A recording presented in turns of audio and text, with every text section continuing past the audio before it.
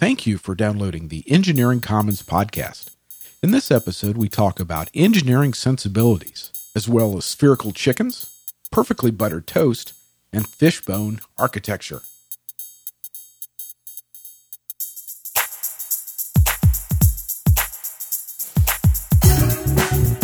The Engineering Commons explores challenges encountered by engineers, regardless of field or industry. Join Adam, Brian, Carmen, and Jeff as they discuss issues of interest to today's engineering professional.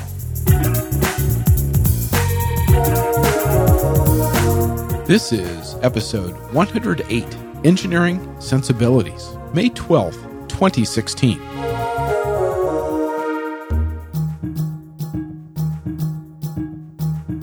So, Jeff, are engineers made or are they born? Carmen, I have no idea. Cool. Episode over. That was and cut. Sip of whiskey and over. Boom. Delicious whiskey. Oh, I bet it is. You know, that's an interesting question. I've thought about it from time to time.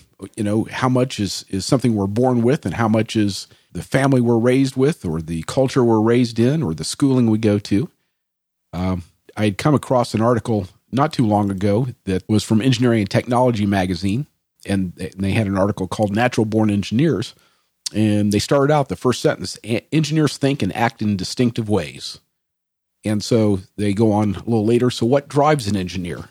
Stripped down to one core aim or value, you could say it is the impulse to make things that work or making things that work better. So why are we that way? Were we born with it, or do we somehow develop that? And later in the article, they talk about young children exhibiting engineering habits, you know, just naturally. Is there something in our schooling that drives us out of that? Or why is it that some of us tend towards engineering and some don't? I have no idea. Do you guys have any viewpoint on this? I unfortunately think I can see both sides of the argument with respect to predilection to engineering, because I can look back in my own life and a lot of my colleagues and say, I mean, in my own life, I was using, you know, power tools in an unauthorized sense at an obscenely young age. Right. And doing all sorts of, you know, potentially destructive stuff in terms of, hey, I'll take my bike apart this morning and, you know, when I'm 8 and put it back together, figure out how to put it back together this afternoon. And what are all these extra bolts for? But right. I don't know how much of that is post hoc. What I don't know, unfortunately, is were there other people who were doing the same things that did not become engineers? And, you know, are there engineers who weren't doing similar things, who weren't setting fires and learning how to solder at, you know, a certain age and ordering helium and neon gas bottles without their parents' permission really young? Yeah. So I grew up in a family where my father was an engineer, so I was exposed to that constantly. But I don't believe you grew up in that type of family, did you? No, I was raised by wolves. You know, my parents were in the sales and the health profession, you know, respectively. And okay. I think I was a little much. I think I was an outlier in terms of the familial behavior as an adolescent. Right. So it wasn't like you inherited this. Or, I'm sorry, it wasn't like you were taught this behavior. This was something that sort of developed on its own.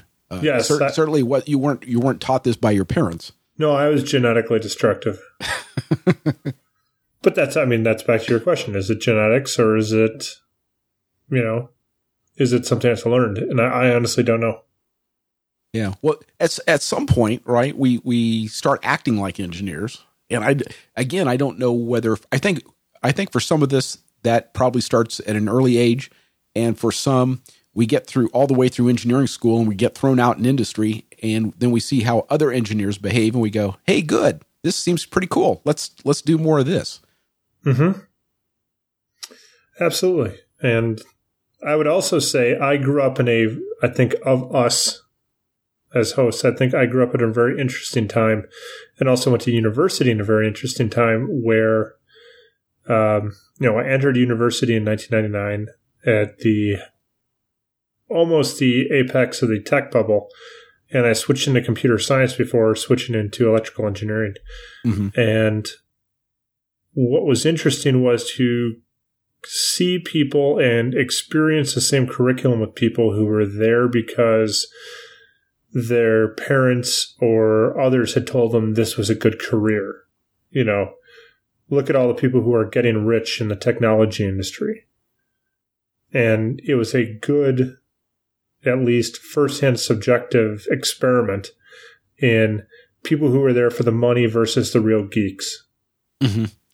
And my takeaway was there are people who are built to be engineers, and there are people who can get by but are not going to be happy and successful at it, which I know is controversial. But I think probably true. I don't know. I've been shot down plenty of times in Reddit threads for suggesting such a thing. And so what's the counter argument? Do people say, well, even though I don't like what I'm doing, it's okay? Yes, I think it's people who often see this purely as a money issue. So the context for a lot of arguments that I have with people, not just on Reddit, but elsewhere is, and I think I've said on this show before, I'm not necessarily a huge fan of STEM outreach. Mm-hmm. I would like to see people who are not represented, who don't get exposure, who are pushed out, primarily, minorities and people who are economically disadvantaged, get a better access to engineering. But I also feel as a general population, certain percentage of the population will go into engineering and the rest just don't want to do it. And you can't make enough money at it to justify doing it if you hate it. And some people they just simply see, the moderately better dollar value that an engineer makes and say, hey, this is all about training, right? There's no difference between, somebody being trained to flip burgers versus somebody just being trained a little bit more to do engineering. And, yeah, you're right. Anyone can stick it out and get an engineering degree. Mm-hmm. But I think it's quite different to enjoy it enough to actually prosper in the profession. You can't make enough to get away with the fact that you hate what you're doing. What about the engineers who don't necessarily hate what they do? It's just not their lifelong passion. They don't go home and tinker away in the garage or, spend all night reading about some new technology. They clock in, they do a good job, they get their work done. They're good enough at it, but then they make enough money to live the life they want to live, and then they go home. So those people presumably exist, and I don't know how much they do. I mean, I know that's an archetype, and I certainly know people who have gone through and are approaching retirement in professions that they got by at, mm-hmm. Because they had to make choices for their family and so on and so forth. But at the same time, I don't know a lot of engineers that did that. And I think as you move up the scale in terms of the amount of, I guess, science and engineering work versus general management and, management of a technology, I think my anecdotal observations are that pool gets smaller and smaller. I don't see a lot of really high-end engineers that just get by. And are just punching the clock. And do you attribute that to the fact that they've just burned out, or that they have just don't have sufficient skill to keep at it? I don't think necessarily that it's either. Okay. I mean, it could be either, to be honest. Well, I mean, burnout's totally different than, and again, I say this, I think a lot of engineers, and let me preface this with, I always say this. I think the academic rigor required to become an engineer of any kind is probably comparable to become a doctor or a lawyer. I would suck at both of those. Because I am capable of becoming both of those does not necessarily mean that I should. Mm-hmm. And I think if I was in either of those professions and, realized I got there by mistake, I'd have a tough time sticking around. But there's so many stories that are the result of people's strange stories of how they got there. Right. But I think it's too simple to say that people either burn out or they are all-stars or they don't have any talent. I mean, you're describing a huge spectrum. Right. But I go back to, we spoke with Jonathan Way in a prior episode. We were talking about spatial reasoning. And he was talking about, I believe he was the one talking about some people being more object people as opposed to people. Some of us prefer working with objects, inanimate, perhaps automated, but inanimate nonetheless, objects. And others enjoy working with people. And certainly if you're going into law, you can be sort of on either side. I guess patent law would be a little more the objects, and a defense lawyer would be certainly more people-oriented. And so I wonder if that doesn't describe some people in engineering. There are those who really dig into the details and want to do nothing but do development work, and there are others that prefer a little human interaction, and so maybe they want to go more into engineering sales or application development or something where they're working with people. And those of us who are really engineering geeks on the design side or the academic side or the abstraction side say, well, that's not so much real engineering. Yeah. I think whenever we jump into this subject, though, we should really split out the comments that are made about engineering from those who are not engineers, who are looking at this from a societal-wide perspective. Mm-hmm. And so let me jump in and say that what we want to focus on in this episode are engineering sensibilities. Mm-hmm, exactly. Those things that make sense to us as engineers. So, Jeff, there's a great inflammatory quote. I remember it being one of those listicles that existed before listicles in terms of how engineers see the world. Mm-hmm. I think early in the internet. And, you're an engineer if blah, blah, blah. And one of them, I think if I remember correctly, you treat a chicken as a sphere in order to make the math easier. Right. I think that's applied to every STEM profession. Exactly. But one of them really hit home for me. Mm-hmm. And I think also kind of highlights my own arrogance on the subject, which is engineers look at everyone else as people who wanted to be engineers that couldn't cut it. Which I hear that and I realize it's a horrible thing to say. Yeah, it kind of is. Mm-hmm. It's unbelievably horrible to say. But I'm also I think if I'm being honest with myself, I'm appalled at how much I agree with it. Which is, there's so much I love about what I do. And I know that it's a rarefied circle to be able to both be able to do this, be trained to do it, and then get the opportunity to do it. And I look at other people and I go, who are, going through professional careers, et cetera, having much different fights than I'm having, going, you don't love your job anywhere near as much as I do. Mm-hmm. And the fact that I get to do science, get paid a lot for it, and everything that means to me gets a really conceited and arrogant value judgment against other people, which I think reflects kind of what you're talking about, how I perceive myself as an engineer and in the world. I can also look at it and say I'm a jerk for thinking it, but I think too that's a part of just growing up. I remember somewhat early in my career having to take a personality test that was I think it was a DISC test, which was DISC, which I think is dominance, influence, steadiness, and compliance. And I didn't score particularly high on the I part, the influence part. And those people who did were those like our sales engineer, right? And honestly, up until that point, I thought that those people that had to express themselves and were talking all the time and thought through outward expression, they were just broken. There was something wrong with them. And it took that test, that the explanation of reviewing the results of that test and people telling me, no, this is how other people, whereas you, Jeff, do everything internally, other people need to express their feelings and they work through their situations, talking to one another. It's like, you mean they're not just broken? I thought there was just something wrong with these people.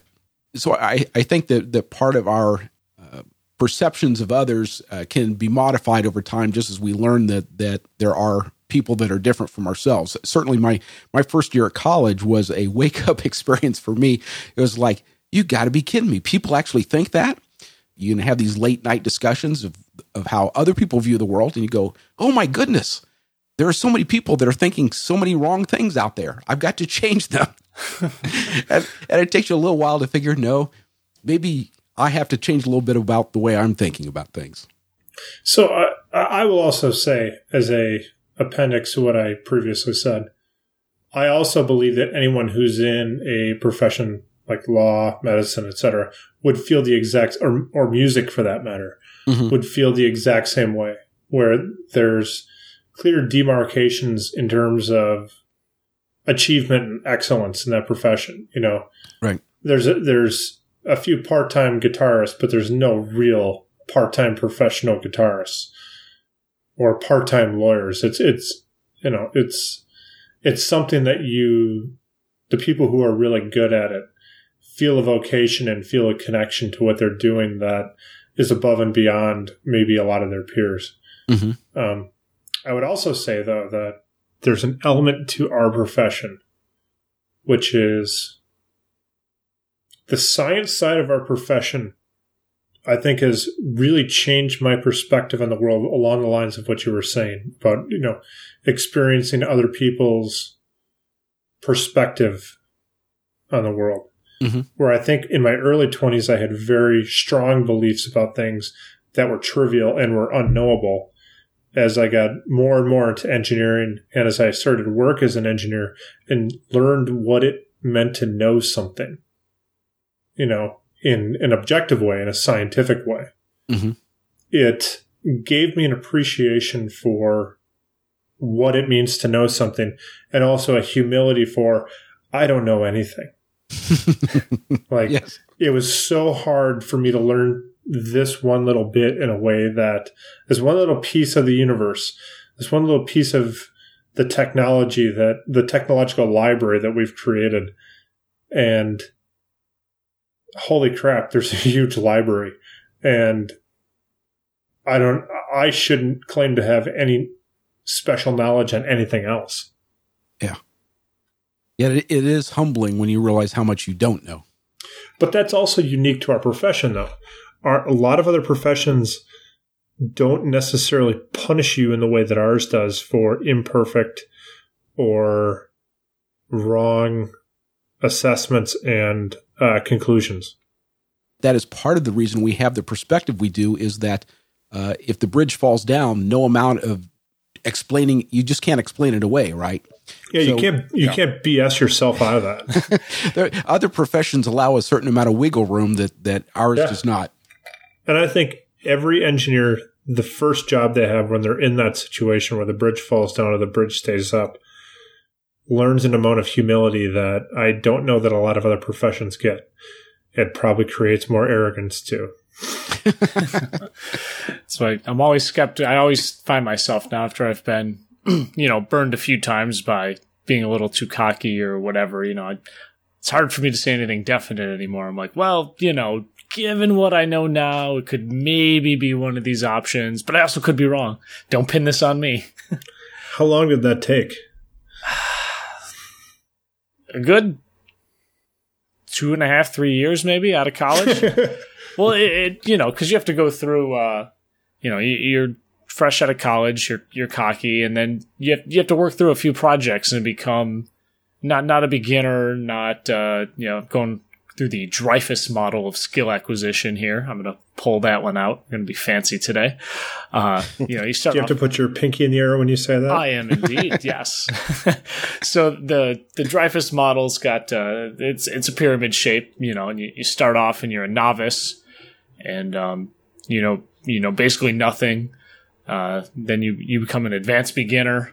Then you're competent. Then you're proficient. Then you're an expert. And when you're down at the novice and advanced beginner stage, like we were saying before, you don't know that you don't know anything. That fits into the advanced beginner if you go through the reading on this, and you have to work through those stages. And I think once you crest into competent, which for me, I'm confident enough to say happened around 2.5, 3 years of work when I got my first chip out of the way, and I've been through the process once or twice. You really see like, oh, I did not know anything, and I still have very far to go. So I'm not going to make these bold claims that yes, I will, over deliver, come in under budget and over on features, I guess. Do you feel that propagating into other areas of your life? Somewhat, yeah. I always shy away from making the plans because I don't want that on me. What if the bridge falls down and everyone has a terrible night? I don't know. I find even in topics of politics or current events, I find myself hedging in the exact same way that I do with respect to engineering topics. Yeah, I can't say I find myself in too many political discussions, but I think I do hedge my bets as well in those situations. Yeah. Adam, so in the civil engineering world, do you find yourself going through the same process of humility? Yeah, absolutely. A lot of coming out of school, you think you know everything, and it doesn't take long to realize, no, you don't know anything. And it takes, I'd say probably about the time I passed my PE is when I started to feel like I knew what I was doing. And that was 5 years in your career, right? 2 years or 3 years, and then you had your apprenticeship. 3 because I had a master's. So okay, yeah, 3 years in, I sat for the PE and got my PE, and that's where I was starting to feel competent. And since then, getting into some areas where I start to have some legitimate, pushing on expertise in some small areas. And building that confidence beyond to the point that now I am confident saying something, pretty strongly, maybe almost arrogantly. But I would also argue at that point, is it really arrogance anymore? If you are a legitimate expert, you've earned it. So I think where it becomes arrogance is this. And maybe this is my question for you guys. So there's is it the doctor's fallacy? I can't remember where, you're the expert at something, so you believe you're the expert at everything. Yes. There's also it's somewhat related. I forget what the internet name for this is, but, when you read an article in the newspaper and it's on your subject matter and you pick out all the flaws and say this person doesn't know jack, and then you turn the page and there's an article by the same person, in a totally different topic, and you just read it as if it's all 100% true. Is that the Dunning-Kruger effect? Is that one the Dunning-Kruger effect? I don't know. You're looking at the internet. The internet will. The internet giveth and the internet taketh away. Cognitive bias in which an unskilled person suffers illusionary superiority, mistakenly assessing their ability to be much higher than reality is. No, that's not the one I said. But that does apply to what we're talking about. No, I forget the name of it when whatever it is. Someone can correct us. Well, and I don't know how often you guys deal with this, but occasionally dealing with the public, you find somebody. Well, there's two groups of people. There's the people.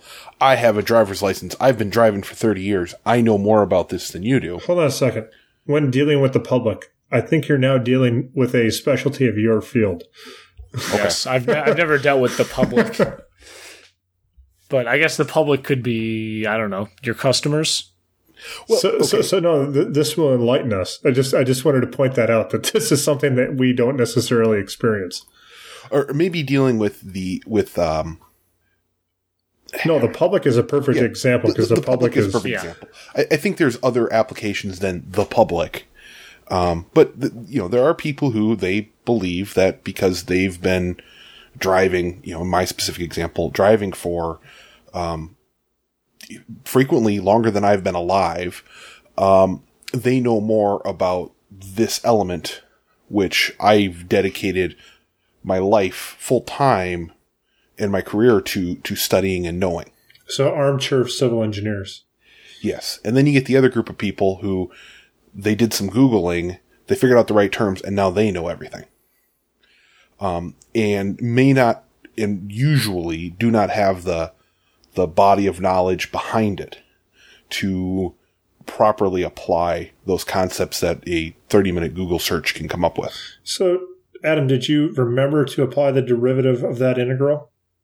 Yes. Oh, that's what I mean. I'll let that sink in.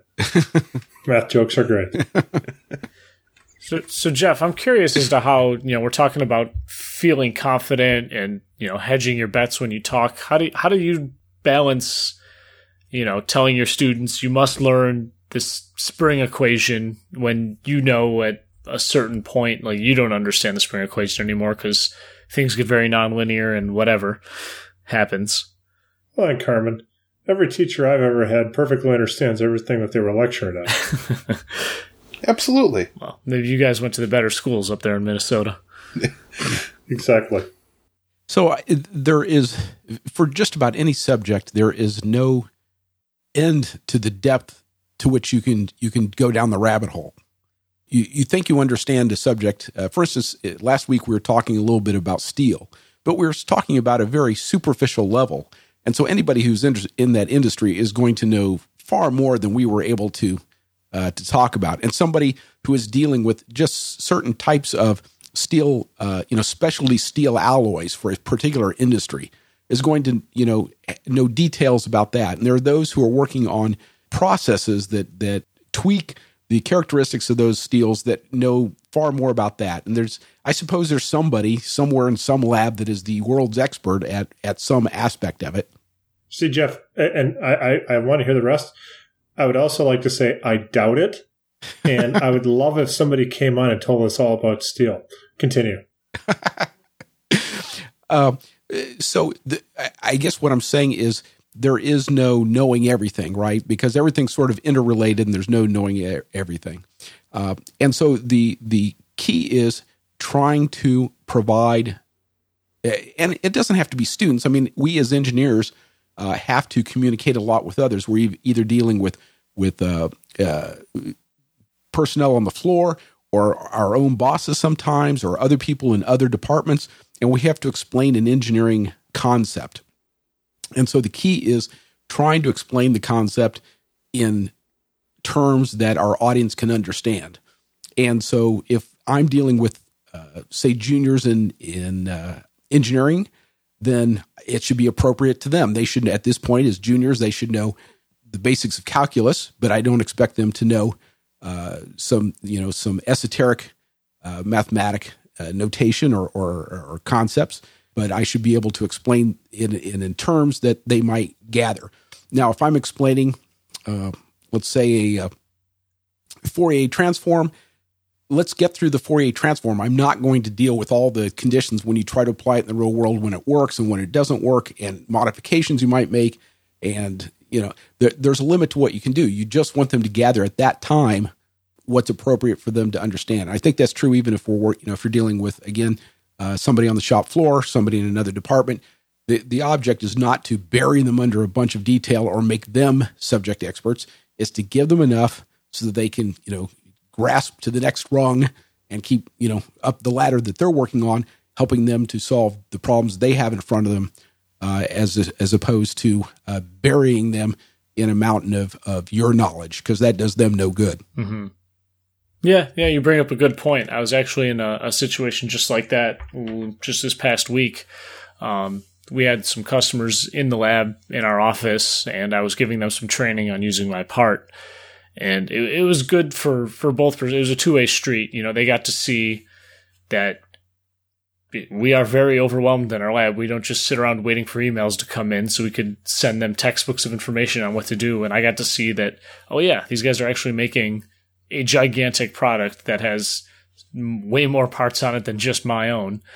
And, keep in mind that, they can't be the power expert that I am, using that expert term lightly. And I did have to tailor, what I was saying, and I could see that they just needed to get our part working, understand it well enough to fix any minor bugs that might pop up as they keep testing, and then, move on to the next item on their list. So, they would ask why I was doing a certain thing, and, I would explain like, okay, I'm still learning myself. I don't know if you want all the math behind it, but in broad strokes, this is what parameter we're adjusting, how it impacts the overall system, and, why you want it in this range. And, it was actually pretty fun. It was a good time. As those things. I love those moments. Yeah, everybody left with a nice new understanding of the other one. Well, and I will go back to the thing again that accommodates engineering sensibilities, and that is, if there was only one way to do everything, there would be no room for engineering sensibility because it would have no meaning, right? There'd only be one way to do everything. But in most engineering decisions, there is some room for expressing individual taste and preference. So we get some decision as to either what functions are implemented, or how the bolt pattern is arranged, or how we lay out the printed circuit board. I don't know, for chemical engineers, what chemicals we mix in. I don't know. We still need a chemie to come tell us about that. But how big the warning stickers are saying this could eat your face. But we have some room for expressing individual taste and preference. And so, just as an example, let me share the perspective of those who are close related to engineers but aren't necessarily engineers, and that is, there's a close working relationship there between architects and structural engineers. If you're a structural engineer and you're working with architects, you have to be sensitive to the aesthetic sensibilities of architects while you're still doing the same while you're still doing the same job of making sure the building doesn't fall down. And so there is a large architectural engineering firm in Europe. I believe it's called Arup Group, ARUP, and I don't know if it's Ove or Uwe or Ove. Arup was the founder of it, but he was a leading architectural structural engineer of his time. And he had this to say. He said, an engineer who doesn't care a damn what his design looks like, as long as it works and is cheap, who doesn't care for elegance, neatness, order, and simplicity for its own sake, is not a good engineer. Now, I would say that is influenced by his profession, because there are certainly certain engineering fields where all anybody gives a damn about is that it works and it's cheap. They could care less what it looks like. But I will say, at least his aesthetic sensibility was offended by those who would put up a building that didn't look attractive. Yeah. Well, and I would maybe argue that attractive can be not necessarily purely from an aesthetic perspective. I think it can be grown into some other fields in ways, simple. It could be an application, or novel could be an implementation of attractive in some other fields. Mm-hmm. Reliable. So sometimes it's nice. There's some common ground there in that, people generally like symmetry, and, to a first order, a lot of times symmetry is what you strive for in engineering too, whether it's because it's, if we just make it symmetric, we get a nice cancellation of forces, or, the noise will couple onto both signals and cancel out, and whatever. So you get a free pass for symmetry because mathematically it's pretty, because it makes things cancel and your math goes easier, but it also looks good to the eye too. Mm-hmm. So We should post a link to a great, with respect to architecture and structural engineering, a great Gizmodo article on. Can we please stop by? I'm paraphrasing, but can we please stop by Fishbone? You said great Gizmodo article. I was going to make the exact same comment. I think the only time I've tweeted in the past month was like, Gizmodo is clearly not interested in in honesty or facts. But there's a great article, I think linked to and paraphrased by Gizmodo, I should say it that way, where they were saying, can we please stop buying Fishbone architecture from Santiago Calatrava? And it was a little piece about the guy who's designing the transit building that's attached to the World Trade Center. And I've heard vague claims that the transit center costs more than the building it's sitting next to. And he's a extremely famous architect who makes these Fishbone-like pieces of architecture / art. I think the most famous one in the U.S. would be the Milwaukee Museum of Art on Lake Michigan. Mm-hmm. And it's this article detailing like how impractical these buildings are. They all look the same. They all have a very similar style. And they're also impossible to maintain and actually build, such that virtually everyone who has commissioned one is also in the process of suing his firm because the buildings are falling apart. Ooh, that's not good. No. Apparently the structural engineers have not done their job.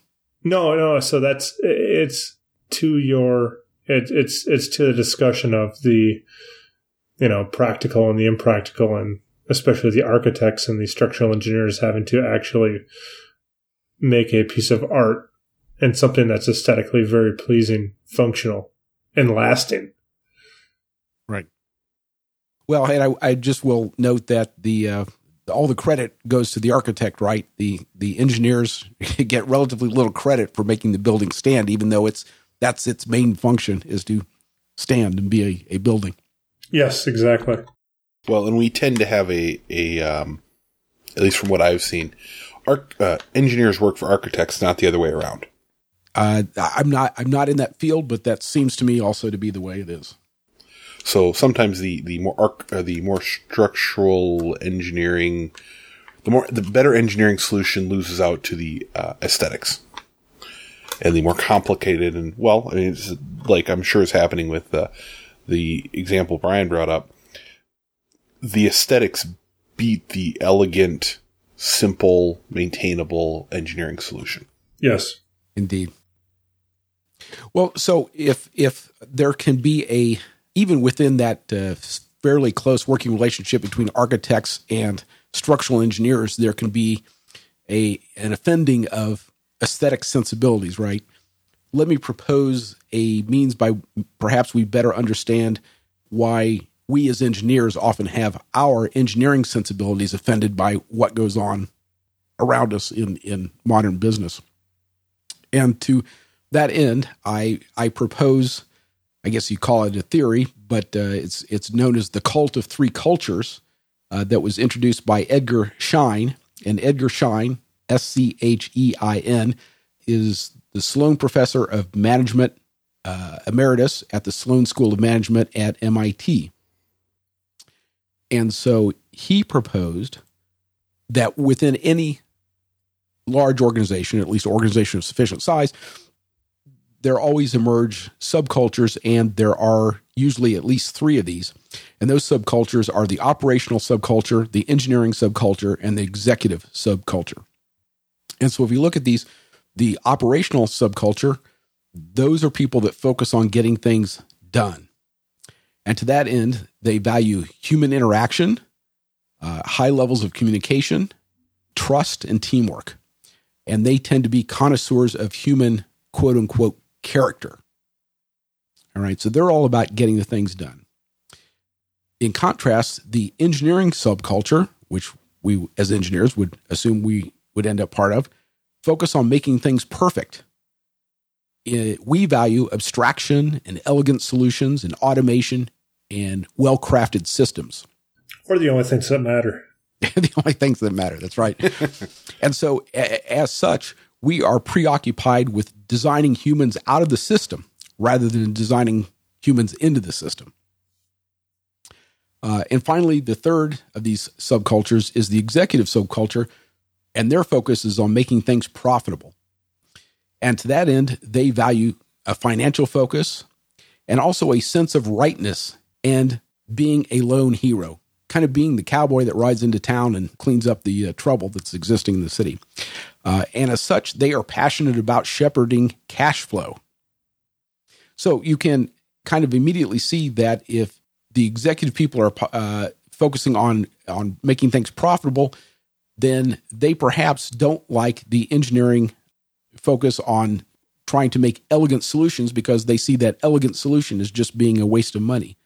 Likewise, the operational people that are connoisseurs of human character and want to value human interaction don't have a kind view of the engineers that are trying to engineer people out of the system. So engineers are stuck in the middle and the enemy of everybody. Well, and the anointed ones at the same time.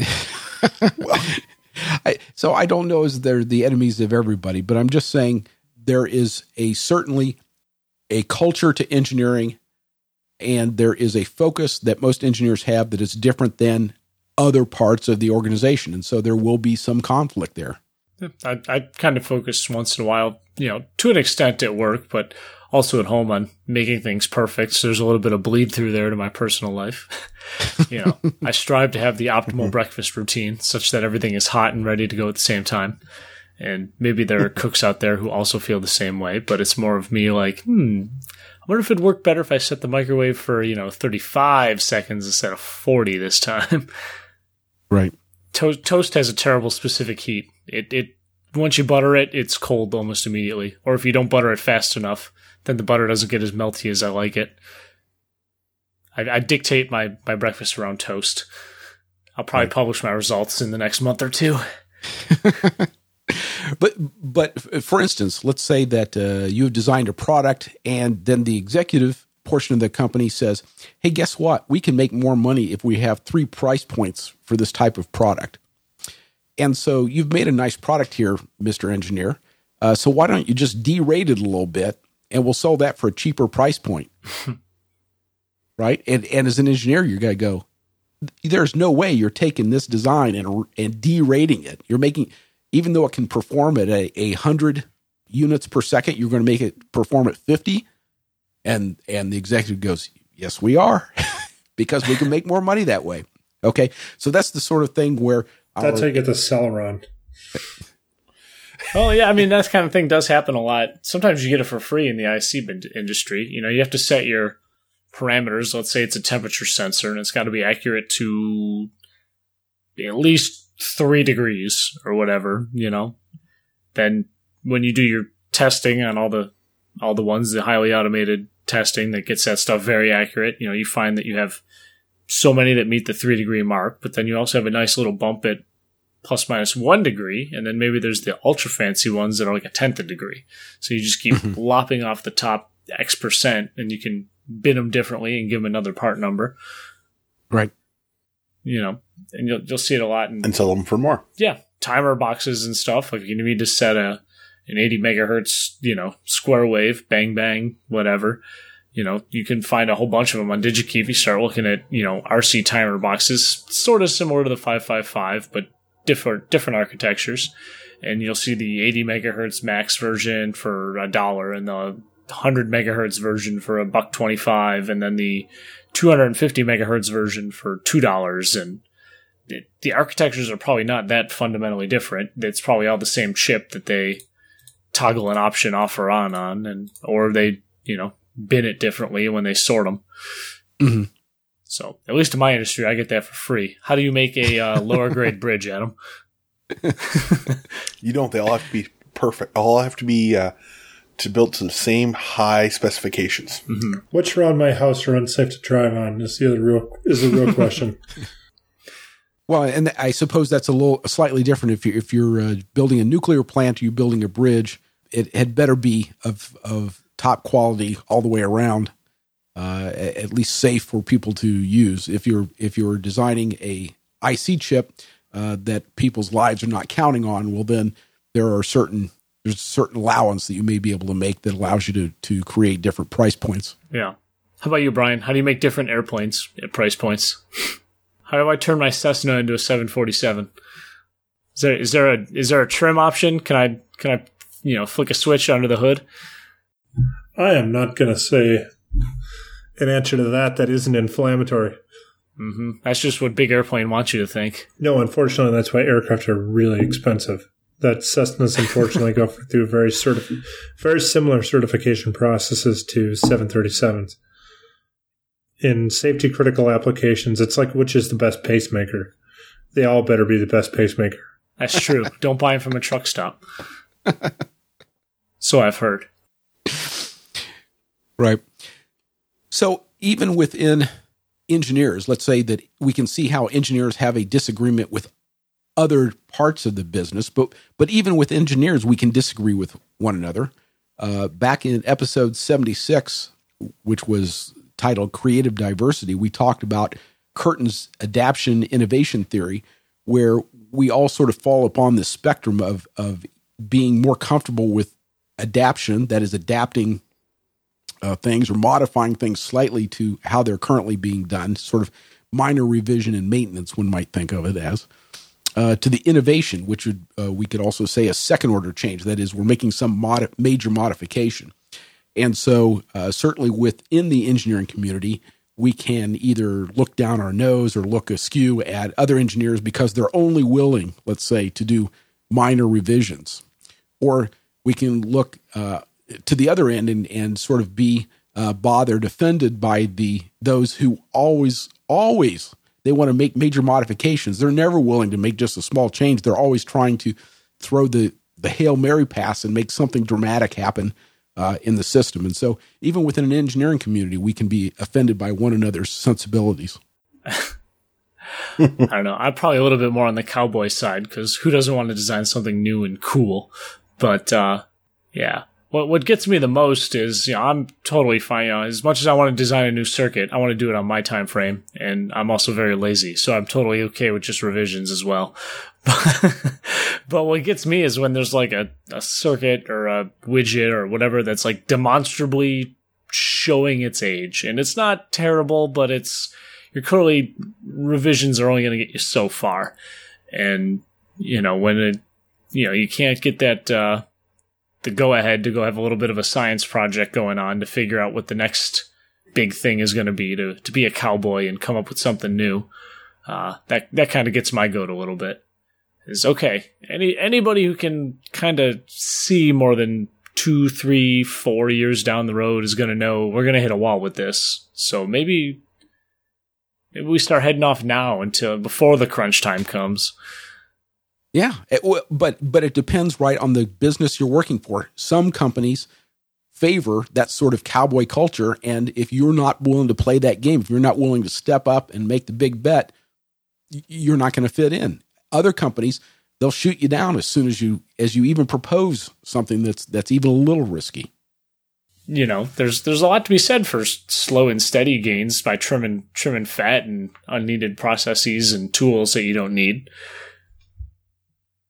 Obviously it'd be great to knock one out of the park and spend a bunch of money and be the first to market with $1 billion idea. But, we saved $10K a quarter by, letting Joe Schmo work in his cube for a few days and come out saying, hey, we're doing this wrong. Obviously vet his idea and phase it in, but, there's value there. That $10K is going to be, that's going to go on forever. I don't know of anybody who reverts to less efficient ways. Yeah. The only point I'm trying to make is go back to the fact that every time that we do something new, those that are in the executive culture go, what are they doing? They're spending lots of money and effort coming up with something new that's not tested, and there's no guarantee that's going to make us any money. Yes, I'm okay with making profit in not sexy ways. There's something to be said, for going back and oiling the tools or, whatever you want to expand to this metaphor here. That's all mixed now. All right. All right. Well, so one of the groups that engineers most frequently run into that tend to offend our engineering sensibilities is marketing. I was going to say lawyers. Everybody offends me, engineers and not. So why do lawyers piss us off? He said marketers, but it's cool. Same thing. So let me share a quick story of the lost balloonist. This gets applied to various professions, but I will share it in terms of engineers and marketers. Okay, so a man is flying in a hot air balloon and realizes he is lost. He reduces altitude and spots a man down below. He lowers the balloon further and shouts, "Excuse me, can you help me? I promised my friend I would meet him half an hour ago, but I don't know where I am." The man below says, "Yes, you are in a hot air balloon hovering approximately 30 feet above this field. You are between 40 and 42 degrees north latitude and between 58 and 60 degrees west longitude." "You must be an engineer," says the balloonist. "I am," says the man. "How did you know?" "Well," says the balloonist, "everything you told me is technically correct, but your information is useless. And the fact is, I'm still lost." The man below says, "You must be in marketing." "I am," says the balloonist. "How did you know?" "Well," says the man below, "you don't know where you are or where you are going. You have made a promise which you have no idea how to keep, and you expect me to solve your problem. The fact is, you are in the exact same position you were before we met, but somehow it is now all my fault." I do like that one. Yeah.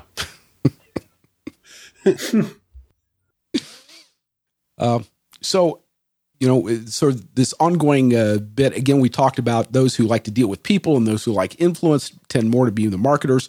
Those who like objects, those tend to like the abstraction, tend to be more the engineers. And so marketers tend to see engineers as caring only about the design and manufacture of practical products that lack any hint of sex appeal and who are unable to prioritize the requests of clients and buyers.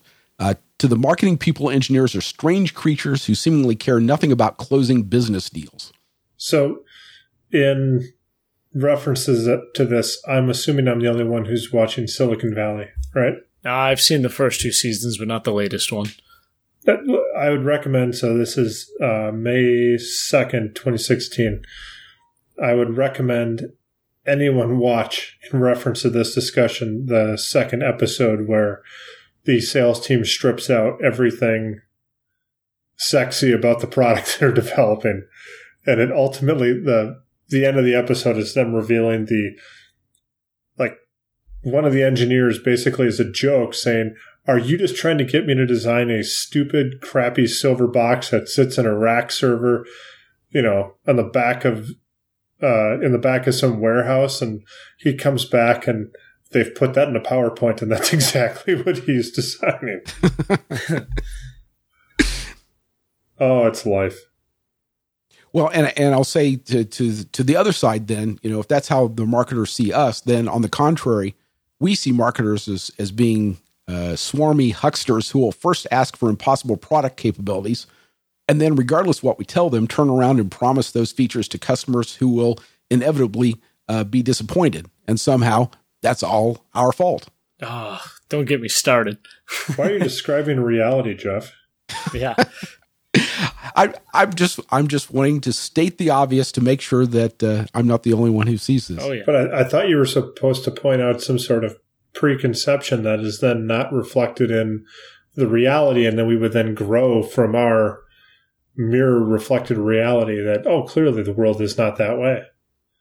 I'm just saying that the reality of the world depends upon how you see the world and what you prioritize. Exactly. And if you are prioritizing a neat, well-functioning system that works well without people because it works perfectly under every condition because you designed it that way, by God, you're a great designer, you designed it that way, then you will have a fight with those who want to work with other people or those who go, "We can make a lot more money if you quit doing that, Mr. Engineer."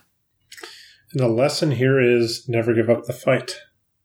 That's why I always insist on proper validation. And we do get that, but maybe don't run to the customer the first time something even remotely looks like it's working better than we thought. All right. And so along these lines, I will add a Dilbert cartoon. It's from December 18th, 2014, and it's the first of three panes, says the marketing guy. And the marketing guy says, I don't see why engineers get paid more than marketing professionals. And Dilbert says, maybe because engineers designed and built every important part of modern civilization, and all you did was misrepresent it. And the marketing guy says, my point is that you need both. And Dilbert says, you really don't. I like it. Yeah. So back to our original discussion about is engineering learned or inherited. Mm-hmm. I was trying to describe the Dilbert cartoon to my wife. The one about the knack. Yes. When my daughter took apart a whole bunch of things just to see where the batteries were connected, I immediately looked at what she was doing and goes, the knack. And she was looking at me quizzically. Oh, she's going to be an engineer. She's got the knack. Thinking that this was common language that everyone else on the planet uses. And then had to proceed to describe verbally a Dilbert cartoon, which is probably the least humorous way you can describe it. Yep. Yeah, well, isn't that part of it? You need to have sort of that engineering mindset for Dilbert to really sink in. Mm-hmm. Well, wasn't the knack part of their short-lived TV show? Yeah. Yes. Yeah, Hey, it was just their cartoon. sit in front of YouTube. Here, watch a cartoon that you've never heard of in order to get a joke that I just made. That's only funny to me. Exactly. Well, so along those lines, let me offer a bit of translation. So, when you run into this in the future, maybe you'll understand, what's being said from one side to the other. Yeah, yeah. And before you say that, engineers out there, young engineers, never start a sentence with, "Hey, stupid marketing guy." Right. Go ahead, Jeff. All right. So if the marketer says it needs more sex appeal, what the engineer hears is, I have no idea what I want. Now go do it. All right. When the marketer says the market study we purchased, the engineer hears, we spent your annual salary on some charts illustrating common sense. Carry on. Sounds about right. Treat the chicken as a sphere in order to make the math easier. Right. Right. Now this works the other way as well. If the engineer says it's a program risk, what the marketer hears is, that sounds like work. If the engineer says it's technically infeasible, the marketer hears, that sounds like a lot of work. Working with marketing sounds tough. It is.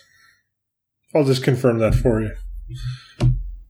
And they're good. Here's the best part. We'll make fun of marketing all the time, and lawyers all the time, but marketing in particular, marketing and sales, that is a job that engineers should never be allowed to do, and it is something that you will not be employed unless you have really good salespeople. Ain't that the truth, though? Yes, it's as much as you hate them, every company needs the person that can go out and make it rain. Yes. And it's when you're in the situation of being concerned about how you're going to make your mortgage payments that you really understand the commission-based sales system. And that does seem to be a motivating factor, right? Yes. Well, I mean, or even intra-organization. I'm not saying for yourself, but, sales seems like to engineers like it should be replaced by the internet. And it's just not a reality. That's not how humans work. Well, and I've seen it recommended that if we're going to work well with marketers or others, a couple steps are, you want to assume goodwill on the behalf of others. They're not necessarily evil people just because they see the world differently than you do. You want to use plain English. Don't use lots of jargon just because you're an engineer and you know the jargon. Cede authority outside of your areas of expertise. So, yes, you can argue the engineering matter, but don't get yourself involved in matters that you don't necessarily have an expertise in.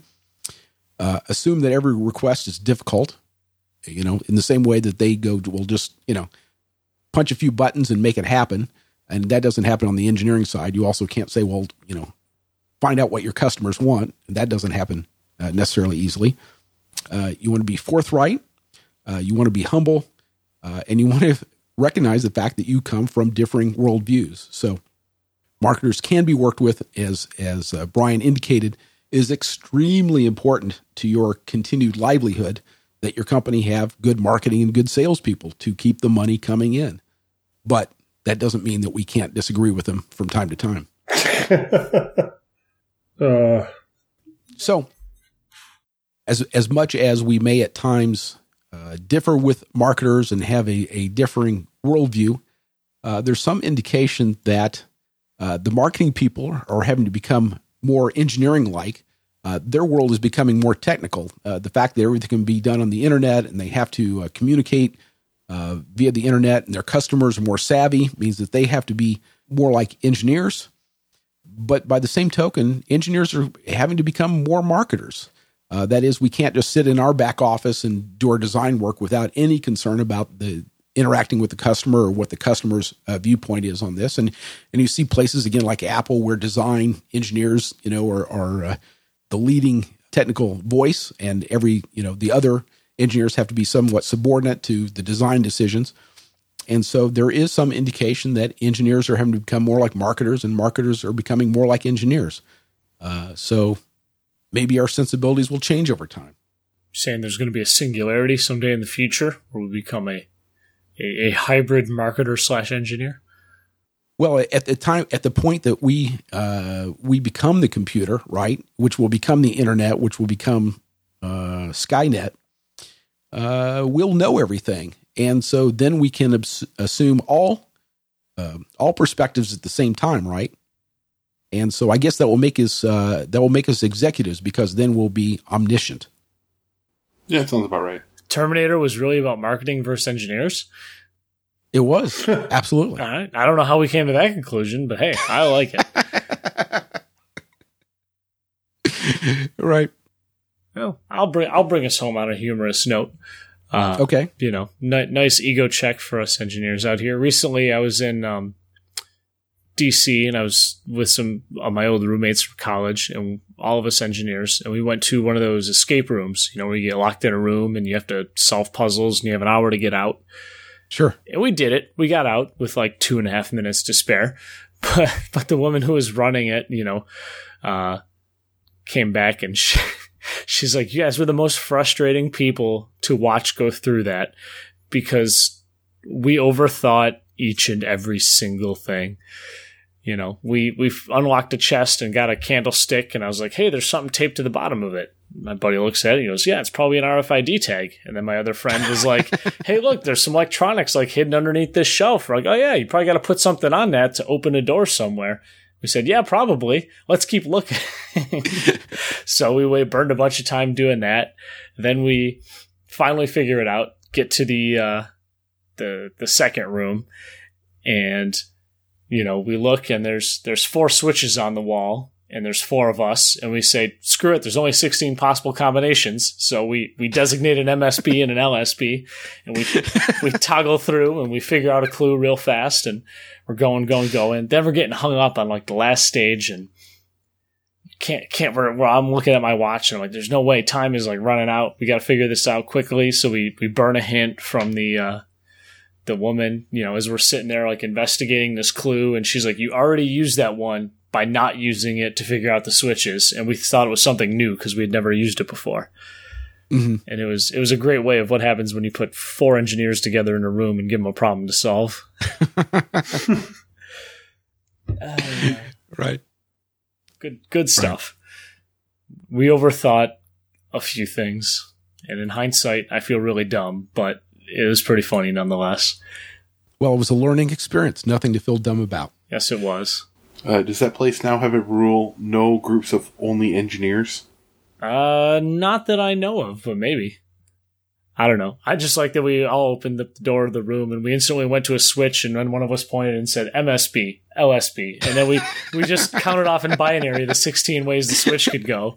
And, I think we only got to like 8 or 9 before we found what way they had to be.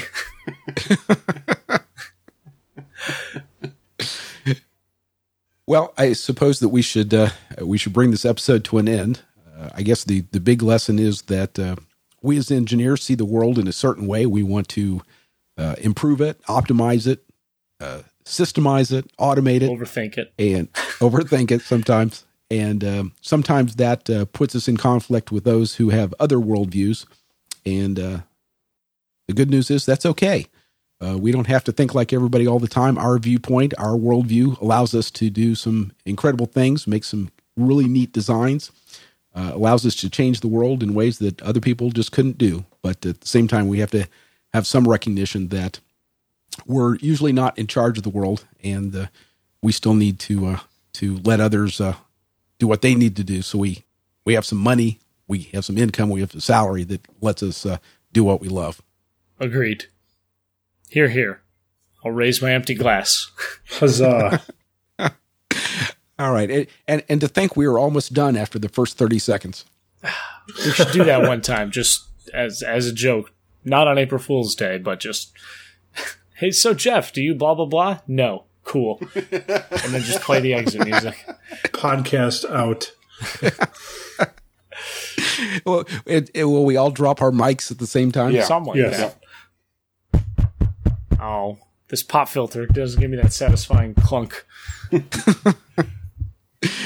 All right. Well, let's call this one done, and we'll get together in a couple of weeks and do another episode of the Engineering Commons. All right, bye.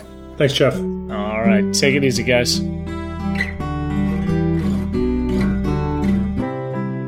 The Engineering Commons is produced in affiliation with Big Beacon, a social movement for transforming engineering education. For more information about the podcast you've just heard, please visit theengineeringcommons.com. Our musical introduction is by John Trimble, and our concluding theme by Paul Stevenson.